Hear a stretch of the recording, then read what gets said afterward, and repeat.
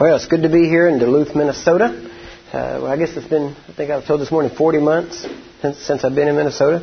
Last time was in February in Virginia, Minnesota. My son and I were there at that time, and we happened to turn on the Weather Channel, I think it was at that point, and they said we were 30 miles from one of the 10 deadliest places to be, that people that went through this valley died before they got through the other end because of the cold. And I thought, maybe next time we ought to schedule a different month to come in. So, I'm not a cold weather person, so we did it just right. This is great weather. I always tell everybody, if the ground is white, it ain't right. So, give me a tropical area anytime. So, all right. Well, good morning. Glad to be here. Hope you're going to be glad to be here by the time we get done. First off, we're going to be covering a lot of ground. We've got 3 days to do it in. We do it normally, so this is what we do. We've got some testimonies we'll be bringing you, but I wanted to share that basically I've still got a pastor down in Texas that I see from time to time when I'm not on the road. I'm also pastoring in Texas now. But he used to say that the truth shall make you free, but first it will make you mad. So generally if you get mad, just hang on. It gets better. All right? So So, let's go ahead and open up. We'll open with prayer. I always do that for the religious people. Father, we thank you. Lord, we bless you. We bless your name. Lord, we thank you for this day. Lord, I thank you that you have people here that are your people, that have ears to hear. And Father, we are after truth. We're after the Spirit, the Word of God. And Father, we will not settle for anything less. Lord, we completely disregard traditions and vain philosophies. And Lord, we go straight for the truth of your word and the truth that produces freedom for the oppressed. So in Jesus' name, Father, we thank you. And I say now, we break anything that would try to hinder or interrupt or any type of distractions. And Father, we say we bless you and we thank you for this opportunity in Jesus' name. Amen. Amen. All right. Well, excuse me. We have a manual that we will be working out of. If you want one, you can get one in the next room during a break. Now, the way we'll be running this, we'll be running 45-minute sessions, roughly, with about a 10, 15-minute break in between, so you get a chance to get up and move around. So let's try to keep the movement down between sessions or during sessions to a minimum, right? And matter of fact, you may see, how many of you have been through a DHT before? Nobody? Very few? Nobody? No? Okay. Well, then you won't be surprised, because if anything, the message is the same, but the methodology is much more militant. So you may like me even less than you did the last time.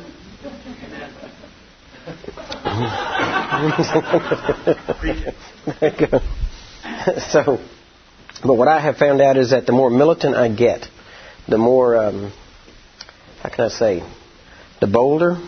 I don't want to say wilder, because people get pretty wild at times. And not always biblically wild. But the bolder we get, the more militant we get, the better it works. And I have found out that Jesus is a warrior. He's not a wimp. All right? And the church has, just as a rule of thumb, usually every group, every organization will become or take on the characteristics of the majority of the people in that organization. And because of times past, the majority in the church has been women.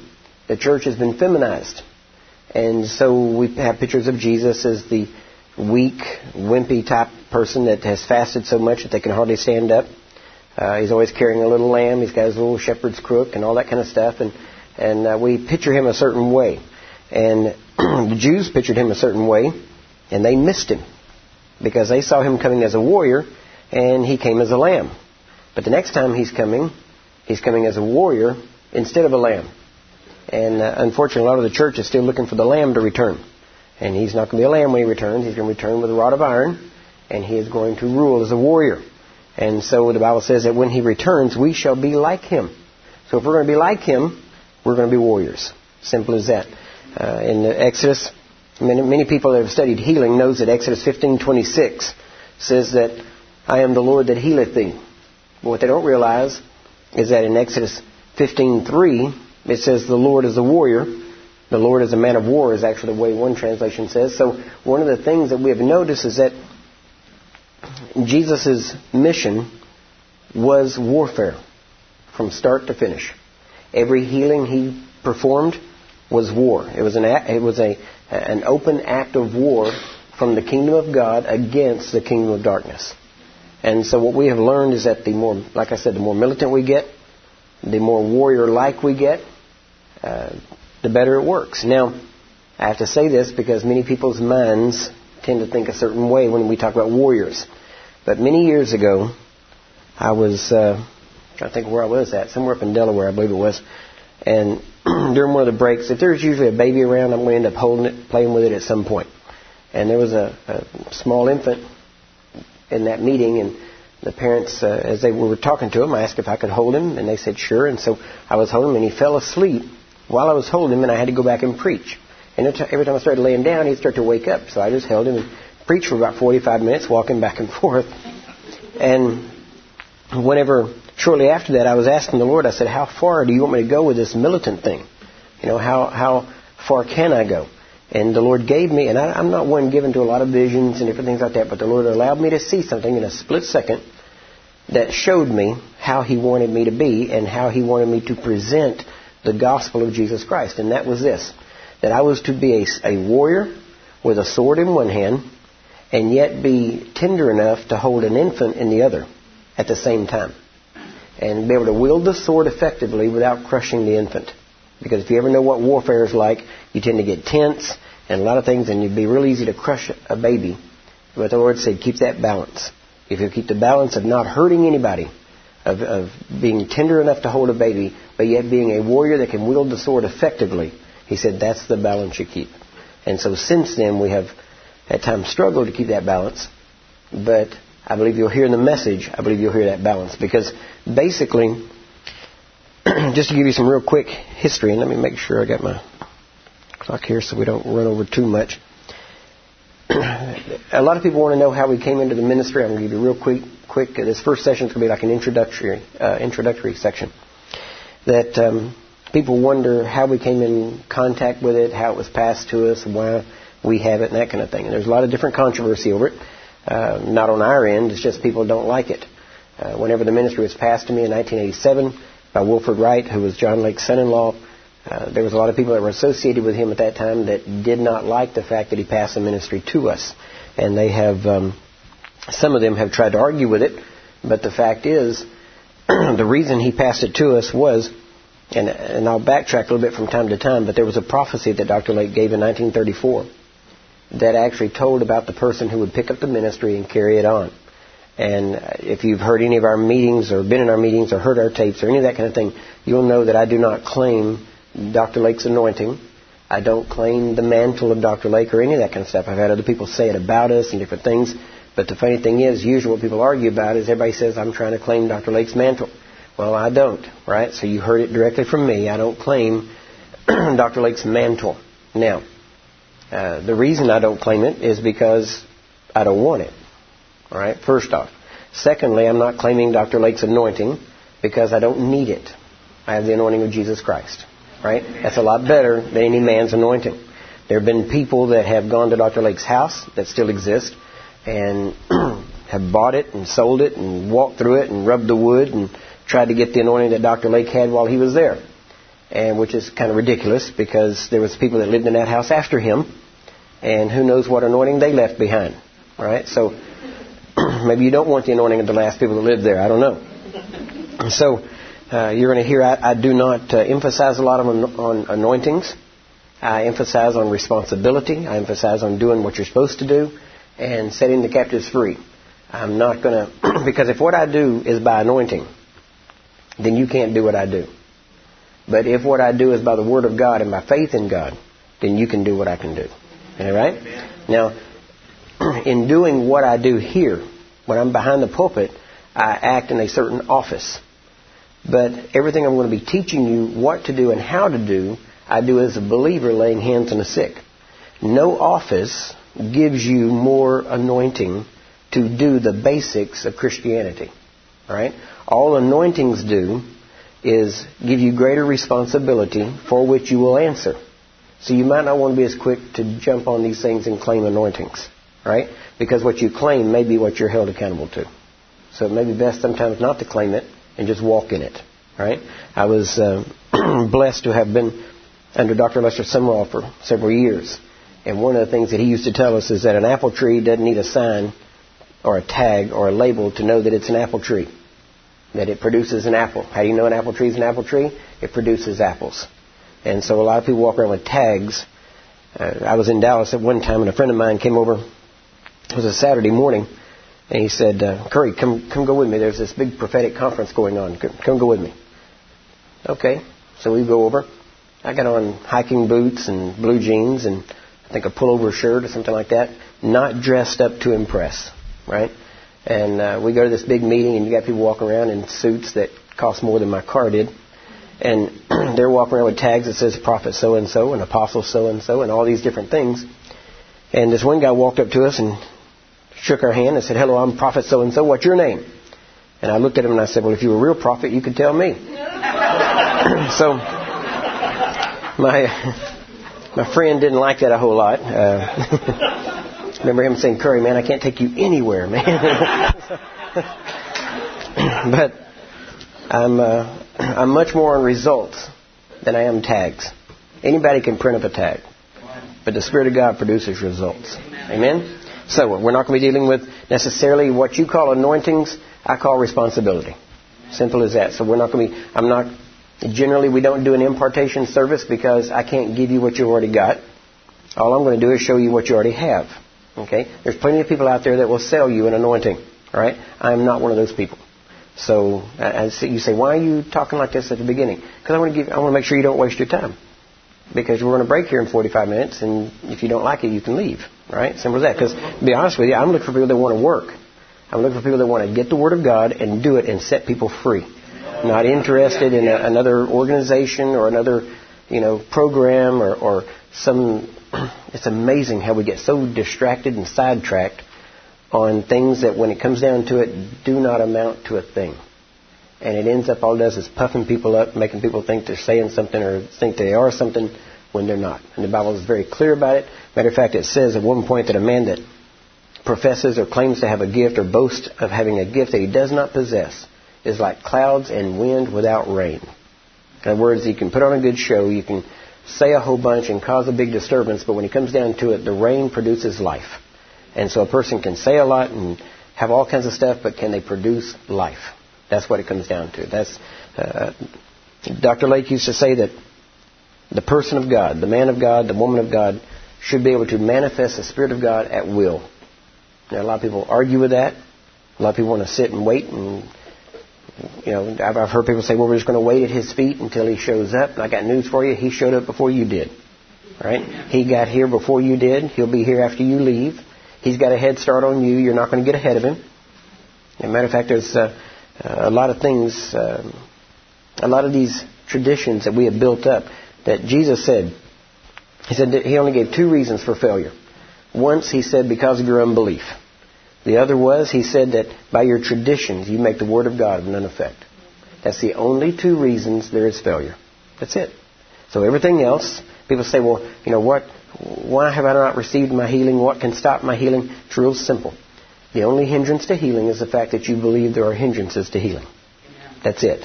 Everything else. Sin in your life, you can get healed. We've done it. If you got sin in your life, you can minister healing. Now, I know this comes as a shock to some people, but basically everything, people say, well, what method works best then? The one you believe in.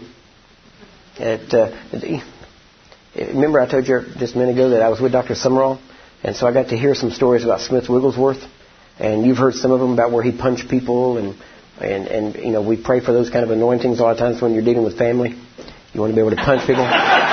So we don't always get them, but you can claim them anyway, right? And so as I was studying anointings, because I'd heard so many people put things over on anointings. Well, I'm not anointed for this, or that's not my anointing. And, we have different terminology in the church. Used to be called callings or ministry or different areas. And whatever buzzword is the current buzzword, that's what we use. And in reality, people talk about Wigglesworth, and we're going to talk about some of these things in more depth later on. But Wigglesworth used to punch people, Sometimes he would kick them, different things. He kicked a baby off of a platform one time, and whenever the people caught it, it was perfectly healed. So if you're going to kick babies, it better be healed, okay, by the time it lands, because I guarantee you, and you better hope it lands healed before I get to you. All right, as simple as that, because you don't start hurting babies, okay? And but people think, well, that's an unusual anointing. No, it wasn't. It was the method that he had faith in. And you say, well, how did you get faith in a method like that? It's because when he was younger, he had appendicitis. And there was a young man and a woman that came to pray for him. And the young man, while they were praying, jumped on the bed he was lying on and punched him in the stomach where his appendix was. And he was instantly healed. And from that time on, when anybody had any type of stomach problems, he would punch them and they'd be healed. It wasn't anointing. It wasn't, God didn't whisper in his ear. It was something he had faith in. And so when he punched people, he released his faith and they got healed.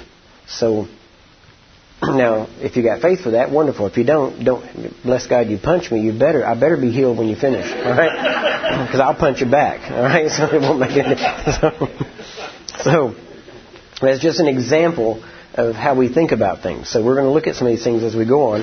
And honestly, I have found out, as we go on, you'll get to know me a little bit better, that one of the reasons I'm as aggressive as I am is because I've seen too many people die. I've seen too many people sick. And I've seen, and even in my own life, we went to many people to get my daughter healed. And I'll tell you the story a little bit more in depth a little bit later on. But I had a daughter that died when she was 3. And all of the people that were teaching me faith at the time, the best in the world, teaching faith, teaching healing, all these things, I couldn't get a hold of one of them on the phone. They were all too busy or too important. And I wasn't writing a big enough check or something along those lines. And so I couldn't get to anybody, and she died, and we buried her 3 days later. Or actually, we buried her the next day. And so from that time on, like I said, I'd been taught faith. I'd been taught healing. I had been taught the best there was at the time. And it did not work. We saw some advances. We saw some good things. But overall, it did not work. And so I started studying deeper and started looking. I have a background in martial arts. I'm not in martial arts anymore. God's delivered me from it, delivered me of all devils that I had while I was in it. So if you're in it, you got devils, we can get you free. Just don't practice them, all right? And you can get rid of them. A Christian has no business in martial arts. We're to turn the other cheek, and that doesn't mean with a good left hook, all right? So you need to get out of it. But my background was in it. And so because of that, I had a history of whatever area I wanted to be good in. I would find a person that was good in that area and go study under him. And so when I wanted to learn kicking, I went to a man named Bill Wallace, who was known for being able to kick at 70 miles an hour, and he taught how to kick. And when I wanted to learn how to use my hands, I went to another man who had the fastest hands in the world. And so I've had a history of finding the best and studying under them. Well, whenever I started studying healing, I studied the best at what there was. But when it didn't work, then I started doing deeper research and started finding people like Wigglesworth and Dr. Lake and some of the different people. And Wigglesworth was intriguing because of these supernatural manifestations and the variety of things that happened. But he never really reproduced himself. And so as I was studying Dr. Lake, I realized that a person that knows it best is the one that can reproduce himself. And so I started studying Dr. Lake, doing everything I could to find out about him. Finally, I found out that he had a daughter that was still alive and a son-in-law, and they were actually carrying on the ministry to a degree. So I started making phone calls to track them down and finally found them. And for about the next 7 years almost, we had a relationship. And over those years, every Monday I would call their house. I was living in Dallas. They were living up in Kennewick, Washington. And I would call. I had a list of questions. I would ask the questions. He would try to answer them as best as he could. And then I would spend all week going to the Bible and seeing if the answers were biblical. And by the end of the week, I had a whole new set of questions. So the next Monday, I'd call all over again. And so for about 7 years, we kept that up. I was running about a $400 a month phone bill, which my wife wasn't happy about. But I told her, I said, someday it'll pay off because someday I'll be able to put my hands on the sick and they'll recover. And I said, that'll be worth anything we spend. And so we did that. We studied. He gave me a list of names of people that had trained under Dr. Lake that were still living at that time. I hunted them all down. Many of them I did find in cemeteries. There were a lot of them, though, that were still living. I contacted all of them. I interviewed them, some on videotape, some on audio tape, some over telephone. But I have compiled all of these messages, these different things, these interviews. And then, actually, in 1986, Gertrude, Lake's daughter, passed away in November of 86. And I knew that Wilford wouldn't last much long after that. They were too close. And so by June of 87, he had passed away. But between November of 86 and June of 87, he started shifting everything over to me. Actually, the first thing he did was ask me some of my testimony. And I was wondering why he was asking, so I just started sharing. And what had happened was, I was born in 1959, April of 1959. In September of 1960, I got hit by a car. My dad didn't see me. He backed out over me, ripped my right ear completely off. You can still see the scar. It ripped the scalp from here all the way across the top of my left ear. All of this was from the front here was pulled down like a mask to my eyes. The scar, I've still got almost like a bald spot in here that feels almost like plastic where they put me all back together. It took a little over 6 hours and 172 stitches. My head swelled up like a basketball. But when my dad hit me, he got out of the car and looked. And I was laying under the car. I was not moving. He assumed I was dead. Don't know if I was or not. I honestly can't say. I didn't see a bright light or anything like that. And of course I was, 17 months old, so I probably wouldn't remember anyway. But he ran into our house. We were at a family reunion. He ran in telling everybody, I've killed our baby, I've killed our baby. The whole family ran out.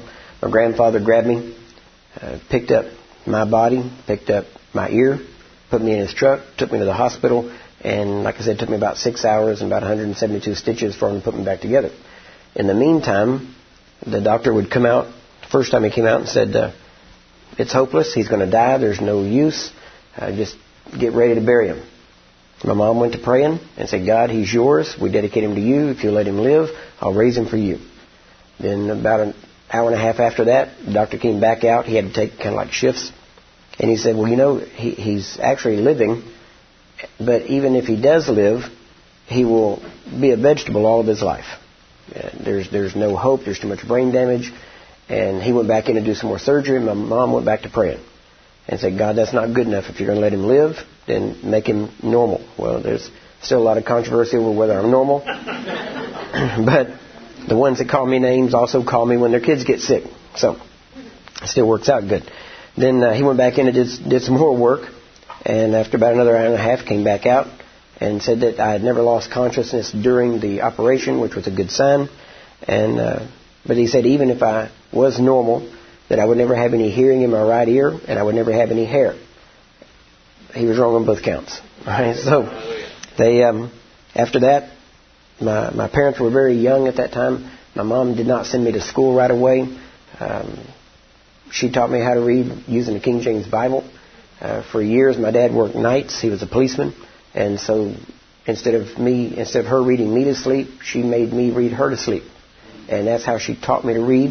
I tell everybody I was 7 or 8 before I realized that these and thous wasn't normal English. That was, I thought it was normal. So all that time, though, God was putting stuff in me so that years later I knew scriptures that I didn't know I knew and didn't even know they were in there. And so there was a purpose for it. Now I was hit by the car on September 16th, 1960. And whenever I told Wilford my testimony, I didn't know what day I had been hit by the car because it had never been brought up before. All I knew is I was 17 months old, which put it in September. And he said, well, what day was that?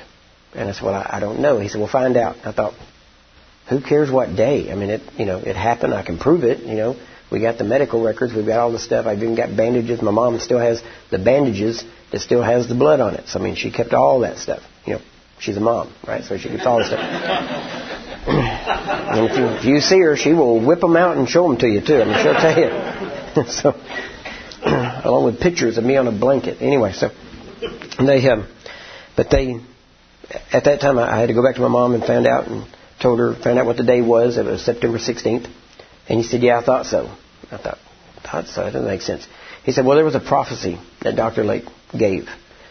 on May 24th of 1934. And what he said was this. He said that, and actually it's in the manual, I believe we included it in the manual, that he said that 25 years from the day of his death. Now, he didn't know what day he was going to die, but he said that was the prophecy that came out. 25 years from the day of his death, Satan would try to take the life of the person that would carry on the ministry.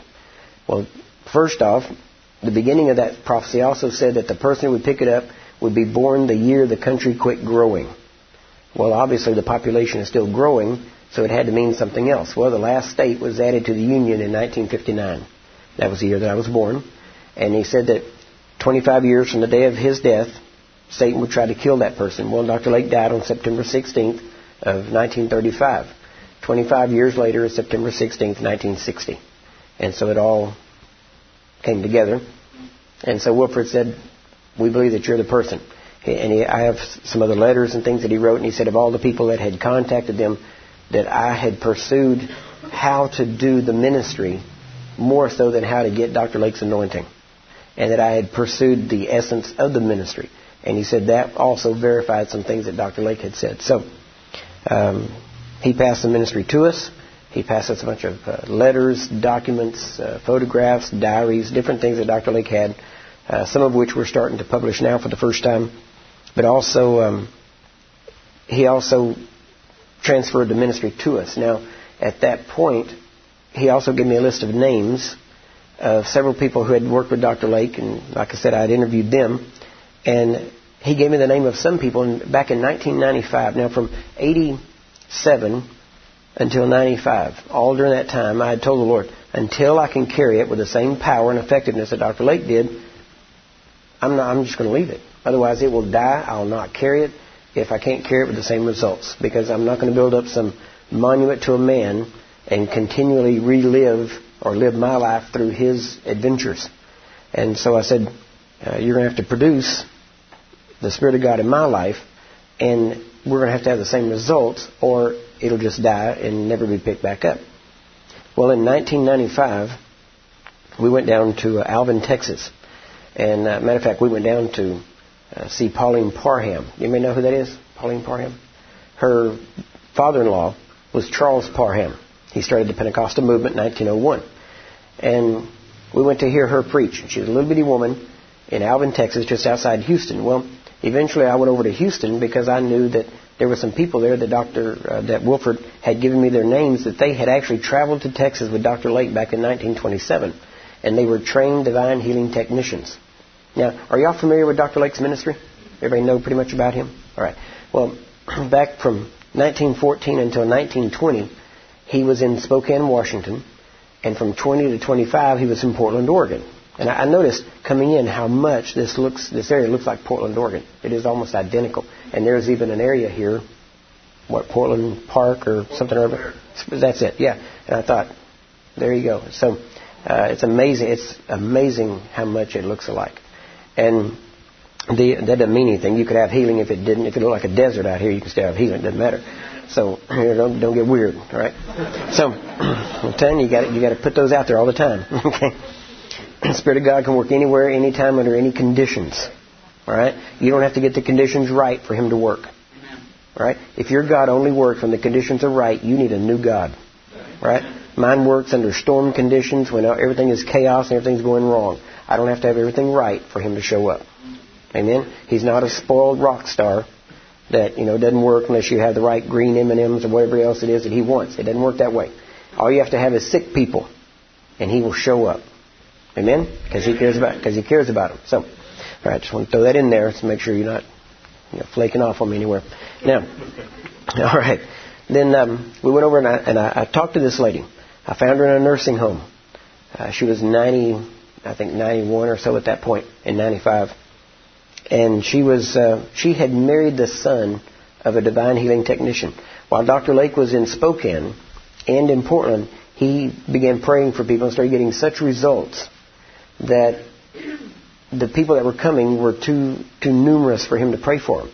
So he had to train people to pray for the sick. And what he trained them in was what he called the science of divine healing, which is simply going back to the Bible and doing what the Bible said. And as they started praying for people, 16 men and women prayed for Actually, prayed for quite a few, but during the 5-year period in Spokane, they had 100,000 confirmed healings.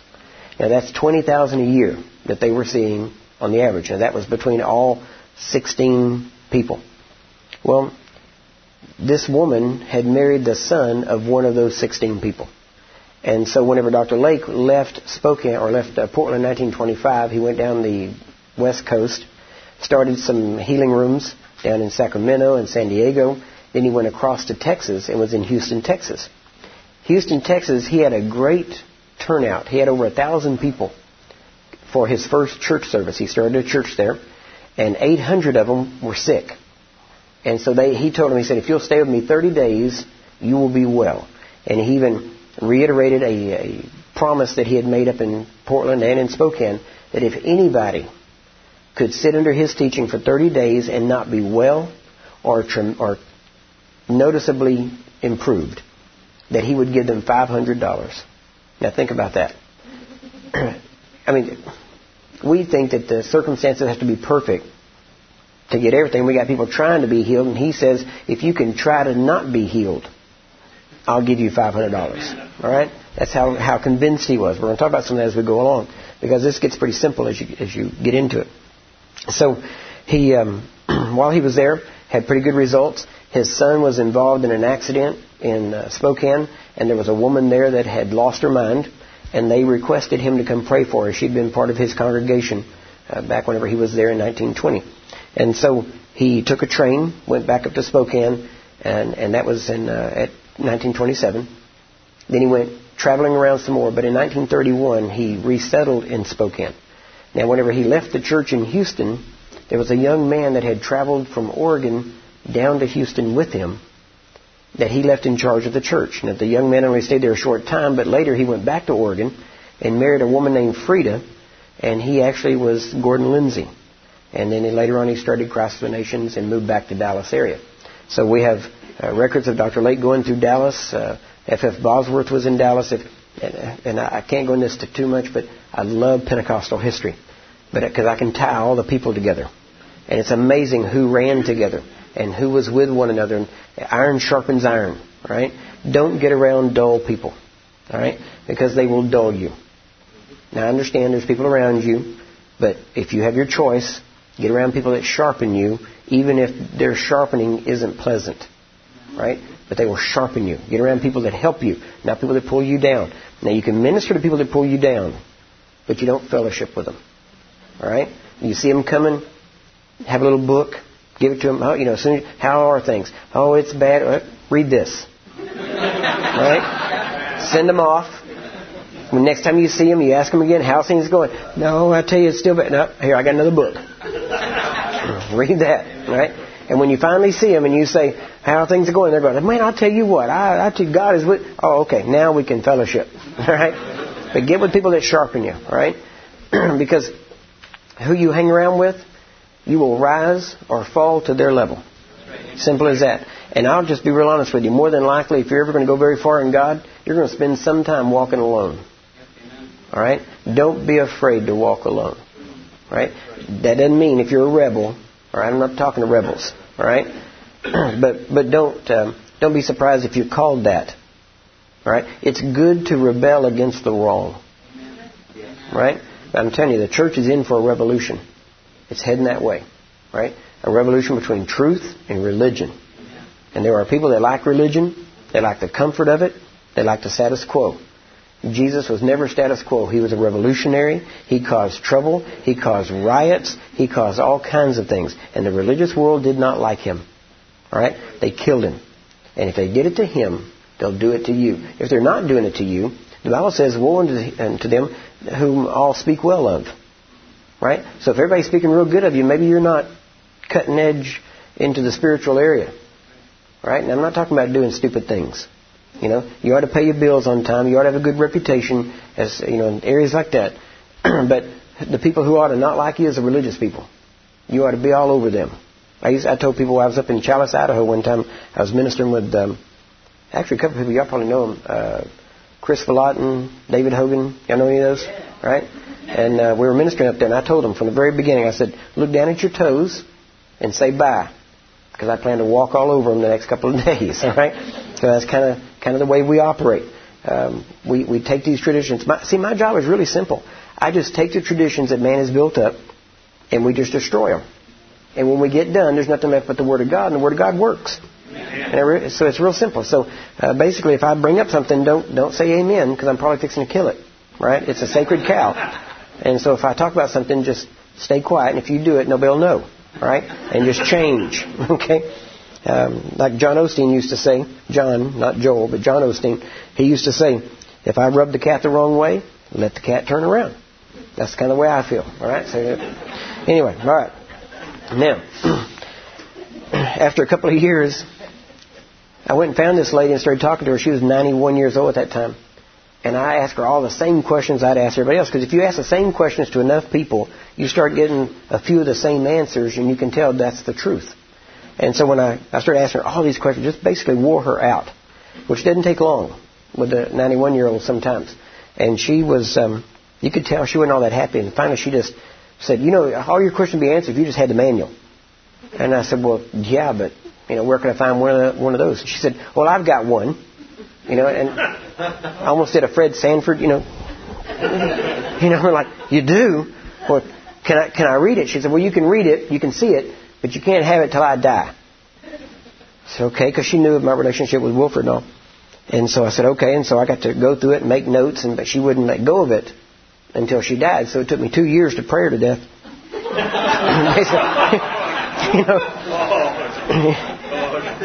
Lord, she's been alive a long time. Lord, she's past 80, Lord. She's lived a good life. But it took about 2 years. But by the end of 97, we got in the manual. And believe me, I had studied. I still have one of the largest personal libraries that most people have seen.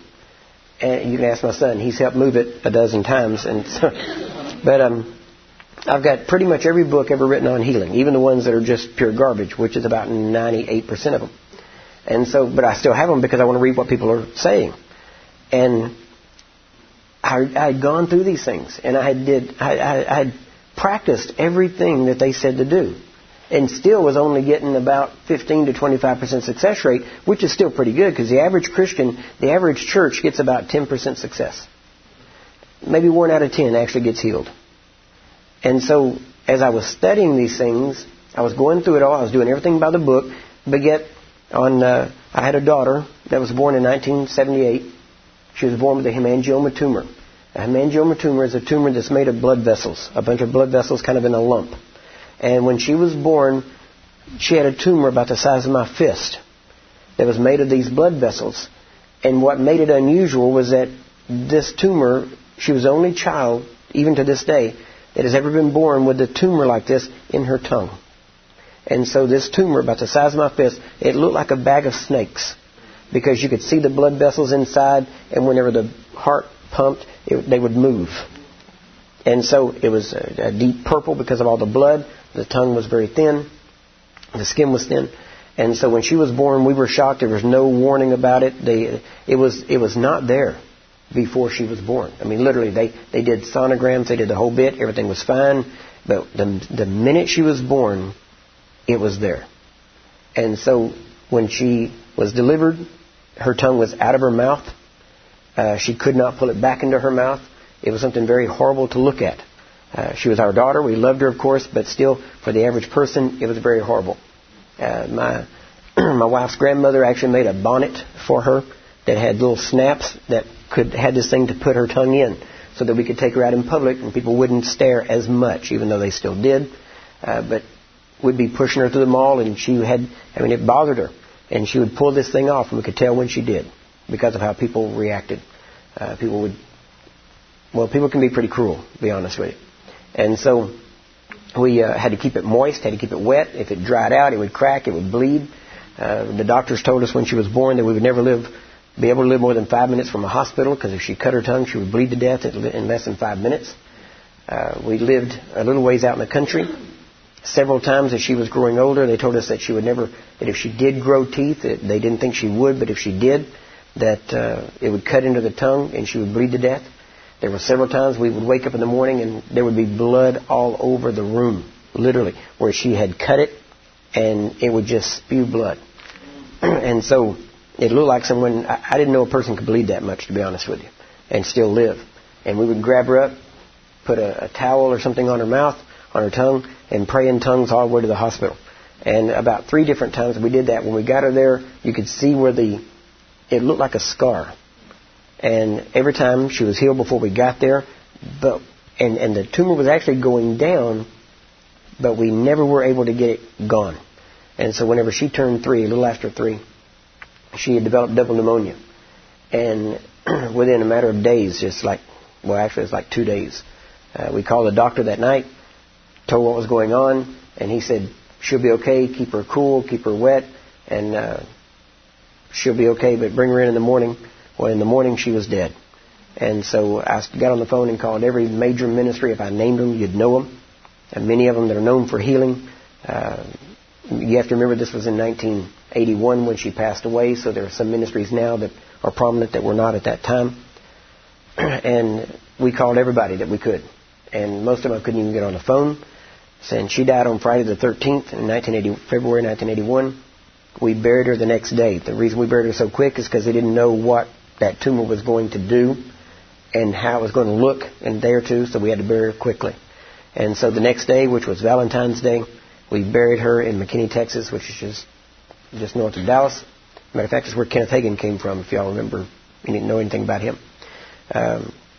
So we buried her out there, and whenever I stood at that cemetery and watched this little white casket go down into the ground, I stood there and made a vow to God. And I said, God, there was no man for me when I needed one.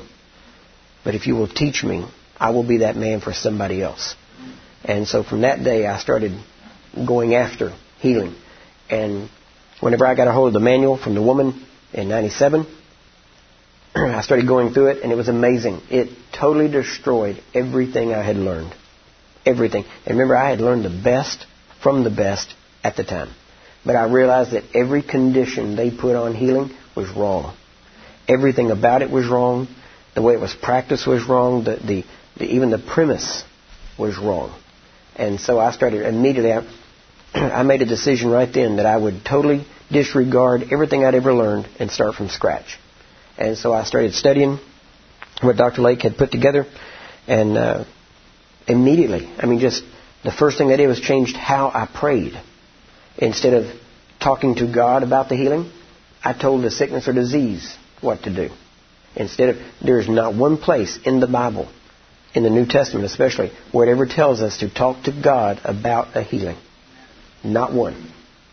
Now, the main thing, like I said, you're going to give the next 3 days is a good dose of responsibility. That you're going to find out that you are to be, according to God, a mix between a soldier and a policeman in the spiritual realm. Now, in times past, we've looked at that and we've thought, okay, I can be a policeman, and we thought our job was to tell other humans, as God's policemen, where they were committing crimes against God. And to a degree, there's a truth in that. People need to know what sin is and how to get out of it. But more than that, as a policeman, the criminals against God is sickness, sin, disease, demonic beings, anything that would exalt itself against the knowledge of God. Our job is to search them out and destroy them.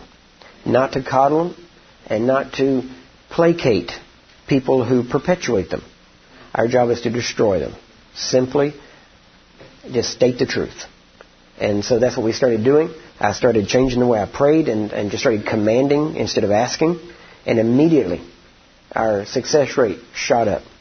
And then over a period of time, as I continued studying the manual and continued making changes, the main changes I made after initially changing how I prayed was in what I believed.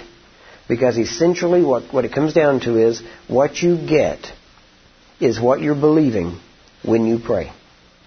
And so if you're believing for a progressive healing, that's probably what you're going to get.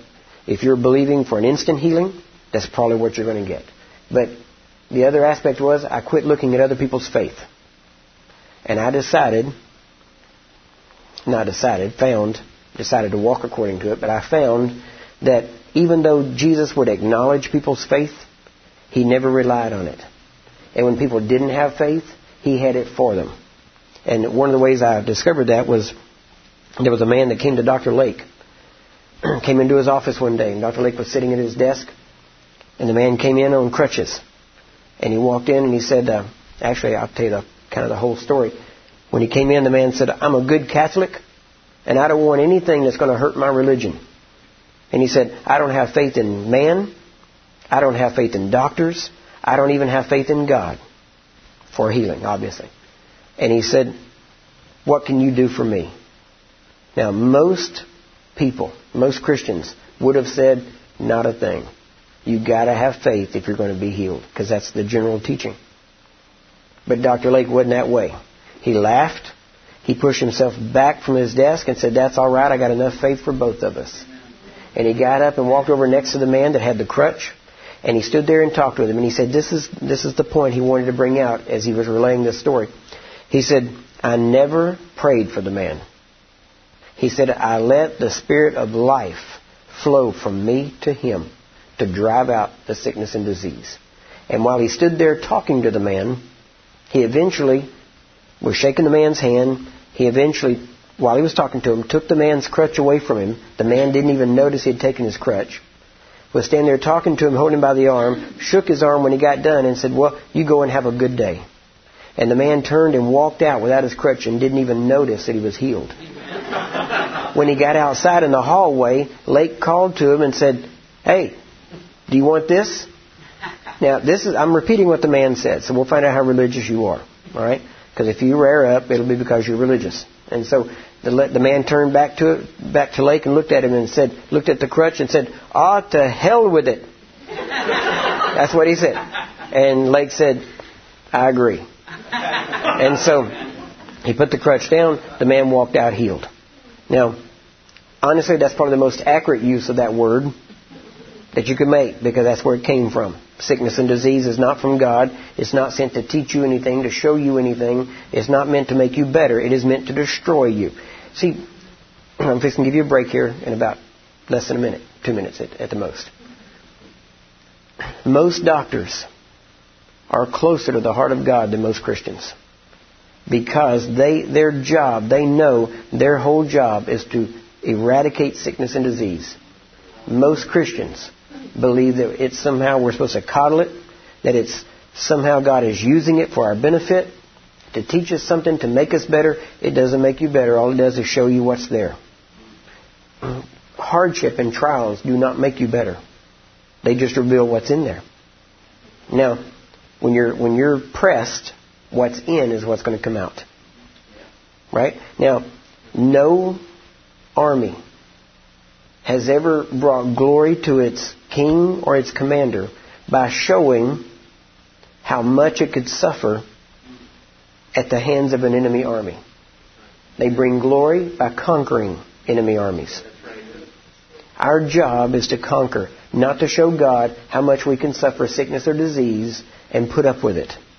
Now, your hardship, your suffering is not sickness and disease. Your hardship and suffering are the things that you choose to go through for the propagation of the gospel.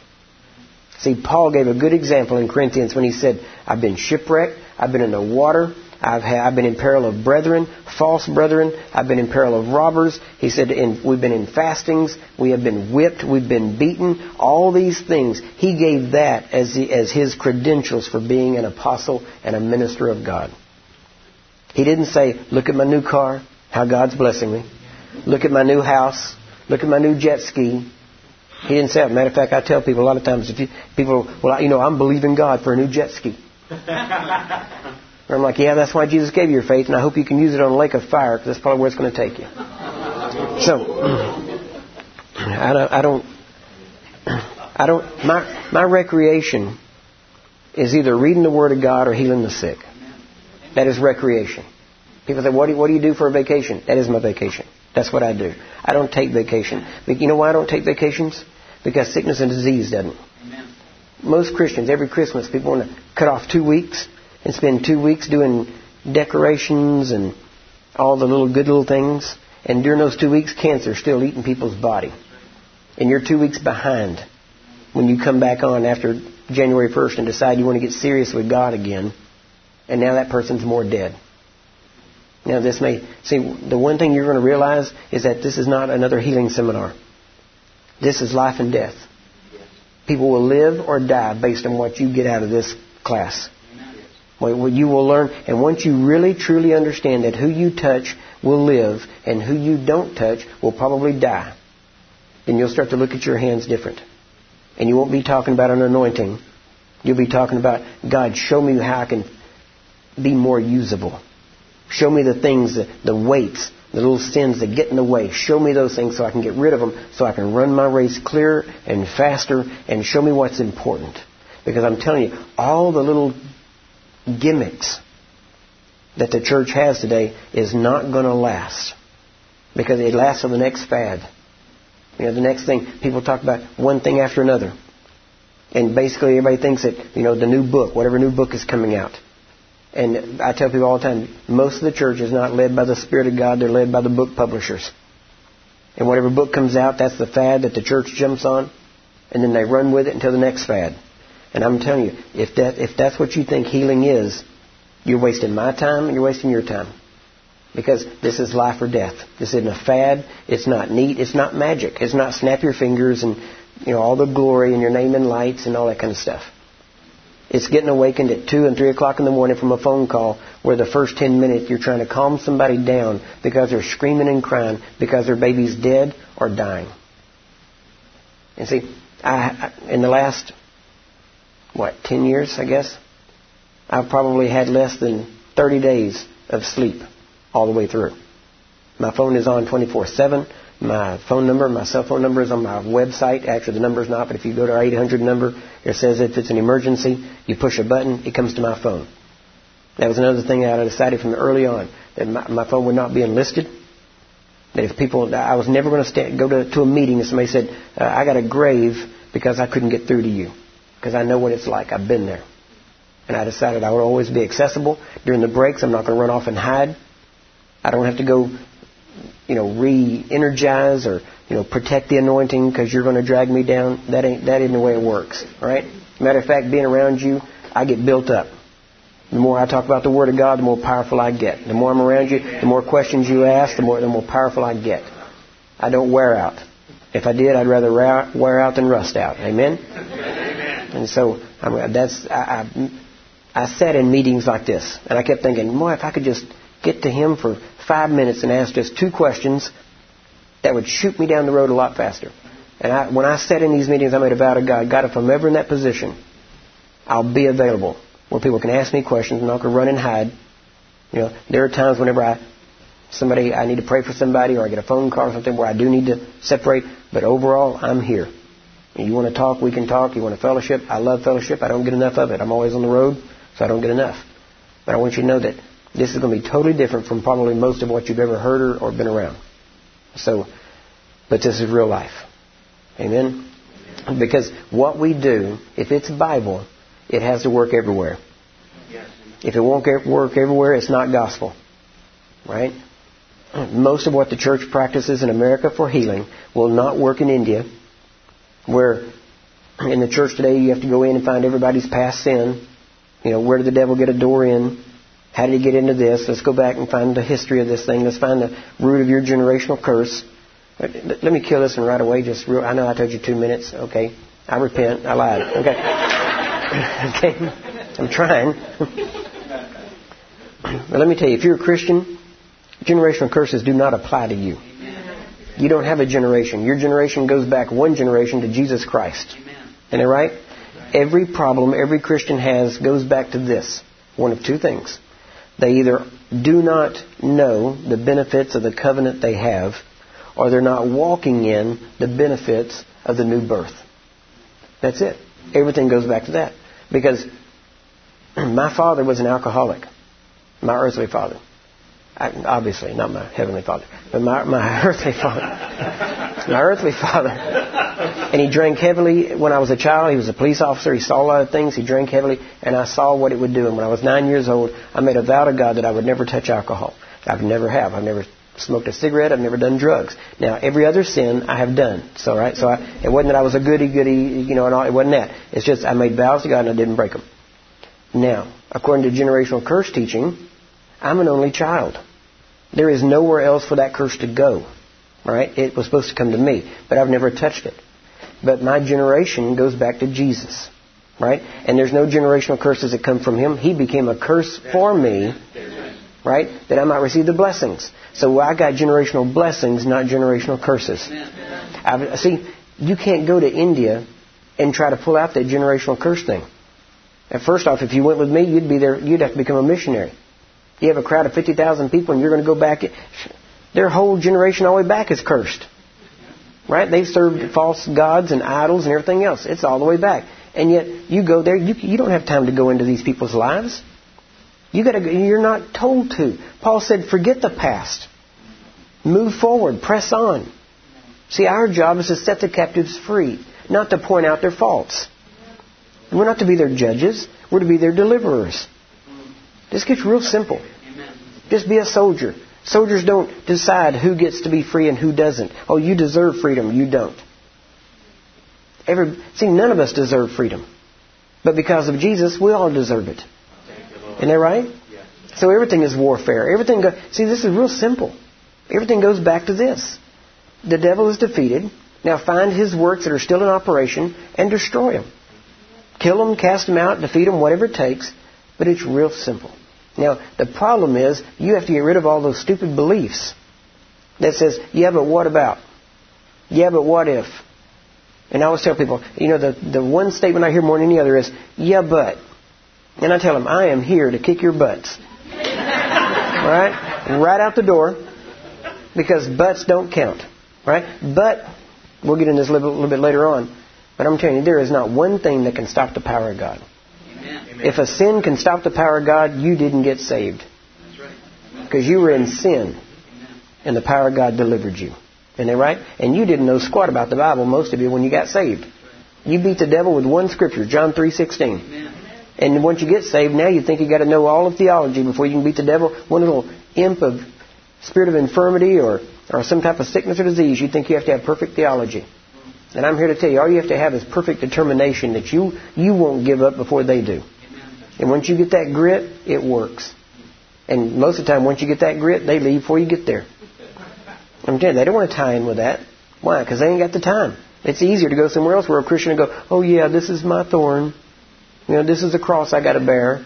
No, Jesus bore that cross. Okay? Your cross is people. All right? Just believe it. If you're in the ministry, you know I'm telling you the truth. All right? Your cross to bear is people. All right? So we'll see. All right. Let me give you a break. Let's take a break real quick, about 10 minutes.